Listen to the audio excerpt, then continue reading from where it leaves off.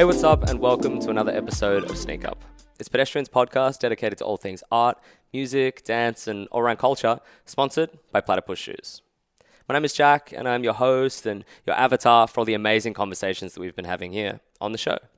On today's episode, I'm joined by Sweden's own Tove Lo. She's down under for Spotify's next season of Front Left gigs, fresh off the back of her latest album, Sunshine Kitty, which has just come out. And she joins me right now. Tove, welcome to the show. Thanks for having me. My pleasure. So you're here down under for Front Left, which is a Spotify gig named after their playlist of the same name. Mm-hmm. Is Front Left your go-to spot at a gig? You're like talking about, like, where do we meet? It's like, left of, like, front of house, like, you know, stage left or stage right. So I usually go front of house, like kind of where the soundboard is. It kind of depends on who I'm going to see, but yeah, I would say usually around front of house is where I park out. Is that because you just like to be right in the middle? I do, yeah. Like to be in the middle, but then you're like, you kind of can still, there's still space to dance, but you can like hear and see and feel the full show, you know? Yeah, I get that. What else are you doing while you're in town? I don't know, I went running this morning, ran to the Opera House, it was very beautiful. Nice. And then we've gone to some really good dinners. Went to Mr. Wong's, which is really nice. Cool. Shout outs. Shout outs. Yeah. It was nice actually. They gave us a ride back in a Rolls Royce, which I've never been in a Rolls Royce before, so that was very unexpected and great. Whoa! Like the Mr. Wong's Rolls Royce. Yeah. Yeah. I had no idea they owned a Rolls Royce. Me neither. We were like, are we gonna pay for this? Like, I don't understand what's happening. Like, no, it's on us. We're taking you back. I'm like, nice. Sure. Okay, sure. I'm not going to say no. No way. Other gigs that you've been involved in recently, you were recently with NME's Girls to the Front series, which was all about championing women and non-binary artists. Why do you feel events like that are so important?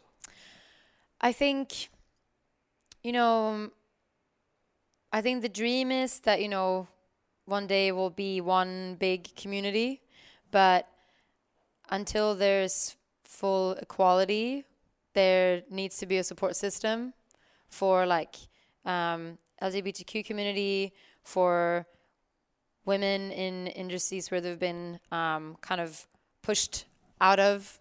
And I think I see a big difference in like the last 5 years since I became, an official artist, that like I don't know, I see a lot of women supporting each other, shouting each other out, like collaborating on music, and like there's not as much rivalry. It's more like, we're stronger together. And I think that really helps. And it like, if you see, if you highlight women in the industry, it's going to inspire other girls and women to be a part of it. And I think that's really important to make it more of an equal place.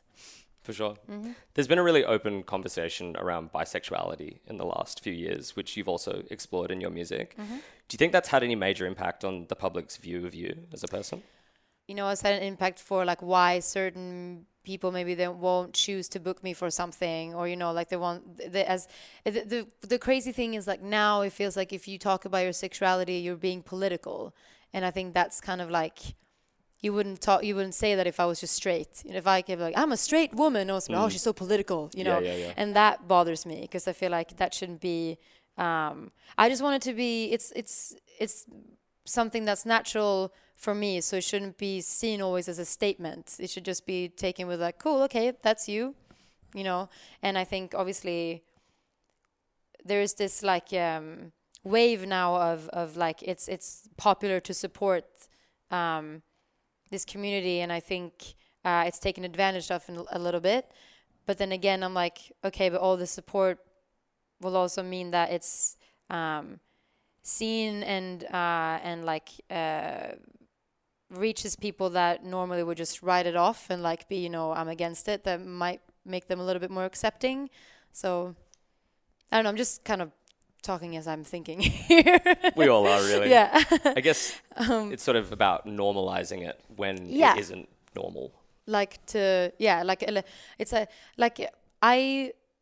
love that. I think a lot of my fans really, it's helped a lot of my fans that I've about me being open about my sexuality, and that I love. And I hope that soon it can just be, not seen as a statement, but something that's just, my natural being. For sure. Yeah. In sort of that conversation around sexuality within music, a lot of the time, I guess a word you could use is like people being explicit. Mm-hmm. Do you think that it's important for women, non-binary and gender non-conforming people to be explicit in discussing their sexuality to normalize it, or? I feel like it's only seen explicit because you're talking about when you're talking about sex, or like same-sex love. It's like me just being quite blunt in my lyrics in general is, which I think is what you mean by explicit, like just singing openly about sex and like using profanity and stuff. Profanity, like in Sweden we don't censor at all. Like you will hear fuck on the radio all day. Mm-hmm. So to me, it took a long time for me to like understand that this is like a word, like words that are offensive. But then I'm like, to me, it's like it's words that you use to enhance emotions, and it can mean very different things depending on how you say them. This isn't answering your question at all, I'm realizing, but I'm just talking about it's all part of the same now. thing. Yeah. And I feel like, the way how I kind of use like bitch in Glad He's Gone. I sing about like the dude, like he's a bitch with some expectations, and then I say, bitch, I love you. And it's kind of showing that, the intention of the word matters more than the word. Like in some ways, of course, there are obvious words that you stay away from, but like me using certain words to like enhance another feeling, or like, there's a positive way to use the word bitch and there's a negative way, and like it's in the power of the person using it.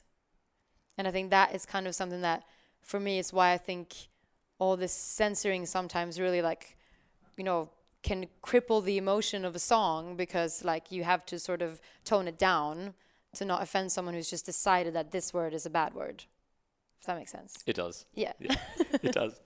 I've seen you say before that you felt as though you needed to be downcast to write, but your most recent album, Sunshine Kitty, is comparatively more generally upbeat and brighter. What changed in your writing process or your life that led to that? I think when I set out to do like this, Queen of the Clouds, my first album. I mean, it's my fourth album in 5 years. Mm-hmm. Queen of the Clouds was, you have your whole life to write your first record. And when I set up this creative goal with Ladywood and Blue Lips, so like I'm going to make, a double album. I'm going to make short films to all of it. I was going through some shit, and so I was working through all that while I was, creating all this stuff. And when I was done, I felt like, I came out the other side, like I did it, and it was kind of this sort of, I felt like I had a clean slate in a way, and I think I finally also had like a second to take in everything that's happened in the last 5 years, that I've been able to get used to what this life means, like finally gone to a place where like relationships in my life are back in a good place, because it kind of doesn't matter how like much you think that like, it's going to stay the same with people around you. It changes, you don't see them as often. Some people really can't handle, being close to someone doing this and being with someone who's in the spotlight. And yeah, so I think there was like a combination of me just being in a common place in my life. I've been in a really good relationship for a couple of years, and been living in the sunshine in LA. And yeah, I just felt, but mainly it was like creatively, I felt like I had a clean slate, and that I could just like, okay, I don't know what's next for me. I'm just going to play around in the studio and see what happens. And so I think it just feels more playful because of that in a way. The sunshine would help, I imagine. Yeah. It does. More than I want to admit. Yeah. I read that in your youth you struggled with anxiety and with depression. Mm-hmm. What would you say to fans of your music that might be experiencing similar feelings? I think, well, it's difficult because, like, obviously it's a very personal experience. So it's like how it felt for me was, what helped me was to have an outlet. Like, obviously the music and like the creativeness is really what worked for me. So I think if there's anything that like you can find that is your outlet for your emotions, because I feel holding it in and pushing it down never works. And I think a lot of the time you kind of get the advice of like, focus on the positive and pick yourself back up. But like when you're depressed and when you're down, there isn't anything positive to grasp. Everything has that gray, wet blanket over it. So I think it's like kind of accepting that you're feeling these feelings and then telling someone close to you that you trust, I think is really important. To kind of admit to the emotions, I think helps. Is like the first step to kind of get past them. We'll be back to our interview with Tove in just a moment, but first, here's a word from our sponsor. It goes without saying that everyone is always trying so hard to feel fresh, whether that's thinking a new way, doing something differently, or acting like someone they're not. But what if all it took was blazing your own trail? This is Sneak Up, a Platypus Shoes podcast dedicated to all kinds of people thinking like that. In moving on to something a bit more, I don't know, theoretical, I guess, in like a conservative idea of what a good role model is, you might not fit into that mold. No. But what do you think makes a good role model? It's like this. I think all humans have all sides to them. Like there isn't just like this one way that you are and that you stick to, and people love putting you in folds and like this is how you are and this is what you're about. And then it frustrates you and there's like more sides in a way. Does that make sense? You know how it's kind of like, so it's all about, trying to find who you identify with and where you see yourself, like, or like where you see yourself, where you want to be. And I just think a lot of the time role models are people that are like, these kind of law-abiding citizens who, are nice and polite and are,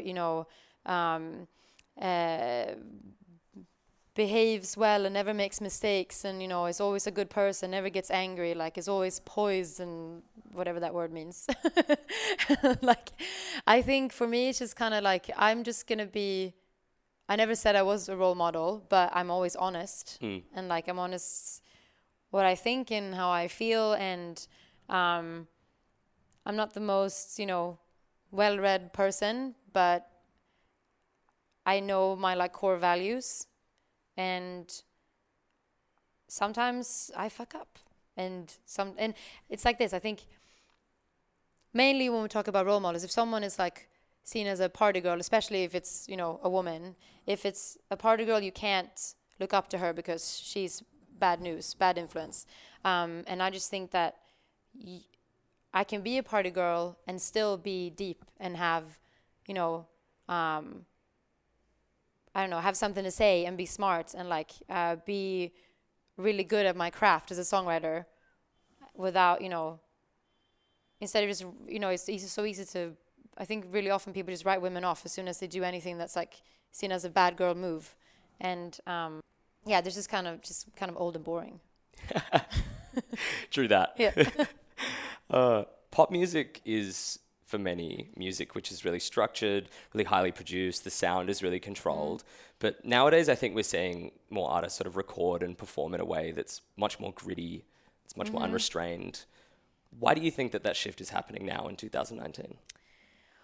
Well, first of all, it's easier to make music. There's so many like kind of cool, like, I don't know, I find that it's like, all this, you make everything on a laptop now, just kind of straight, and you don't need a lot of gear. So you can kind of just like set up and do it. And I think there's always like a counter reaction when something's been too much one way for a long time. There's always that, like, we get sick of hearing the same thing. We need something to kind of shake it up a little bit. So I think it's like a natural sway to that. And I think it's always, perfection is just boring. So after a while, when things have been sounding too polished, there's always going to be like a counterpunch to that. Yeah, definitely. You recently worked with Kylie Minogue. What did you learn from someone who's been in the pop game for basically forever? Oh, it's amazing to see that, she's an icon, and she is so charming and lovely and kind and, professional, passionate about music.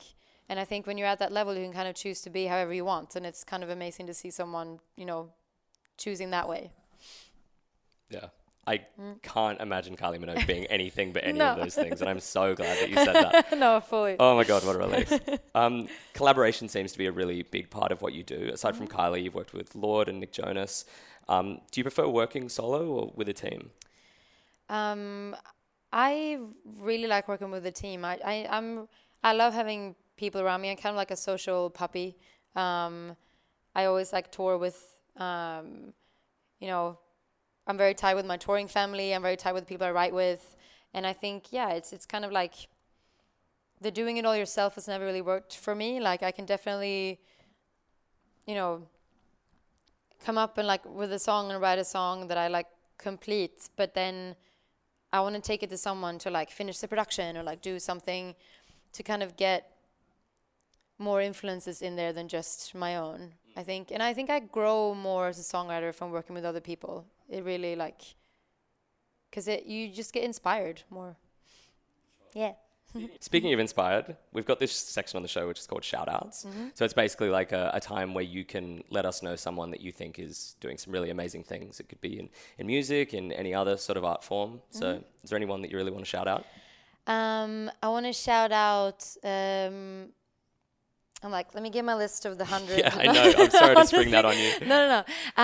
Well, okay. I want to first of all shout out my some of my my family in LA, which is the Broods, who I think I was a massive fan before I even became friends with them. Sure. And then they're the most lovely people in the world. I interviewed them recently. Oh, they you did? were amazing. Yeah. They're just like, Caleb has been my roommate for a while in LA. Cool. Oh, no way. And Georgia, they're just like, we just click as people. And then I think they're some of the most amazing songwriters that I've worked with, and just incredible musicians. And I think their last album, Don't Feed the Pop Monster, is amazing. And then I also want to shout out Harley Jones, who designed Sunshine Kitty. He's this amazing. Cool. I got this done in Melbourne a couple of days ago, so it's very crisp. Yeah, is it itchy yet? Not really. I had that second skin thing put on, which heals it way quicker. I've never used that. But so he's the one that designed Sunshine Kitty, and he's an amazing tattoo artist, and just has this fascinating story. Like his parents are illustrators, and like he just got really, he's really good, just amazing illustrator, and just like all the tattoos he's done I just love. It's like this kind of dreamy cartoon world that is beautiful. So shout out Harley. Yay, cool. Now there's another section on the show that we do. You're wearing a pair of Vans here. Is that your usual go-to? They're pretty bright. My usual go-to is actually, I have this pair of like glittery Converse that are like blue, red, and pink and sparkle. And every time I put heels on, and then I'm like, no, and I just switch to those instead. But yeah, kind of like bright sneakers. I really feel enjoy. like it fits with the Sunshine Kitty look as well. Yeah. And so Tove, finally, what's next for you? What's next for me? Well, I'm gonna tour this album like crazy, and make some more videos. And what else am I doing? Yeah, I think just keep creating, putting out music, and touring the world. Just keeping busy. Yeah. Staying in the sun. Yeah. Cool. Great. Well, thank you so much for coming on the show, Tove. I really appreciate it. Thanks for having me. My pleasure. Well, that's it for another episode of Sneak Up. Tove had plenty to say on her craft and her idea of what being a role model truly means, and hopefully you got something out of it. To stay up to date with everything she's doing, check her out on Instagram @ToveLow. And to keep up with all things Sneak Up, be sure to follow Platypus @Platypus_sneakers and Pedestrian TV @Pedestrian TV. As always, don't forget to like, comment, and subscribe to the Pedestrian Podcast Network too. I'll be back in a fortnight, but till then, keep it sneaky.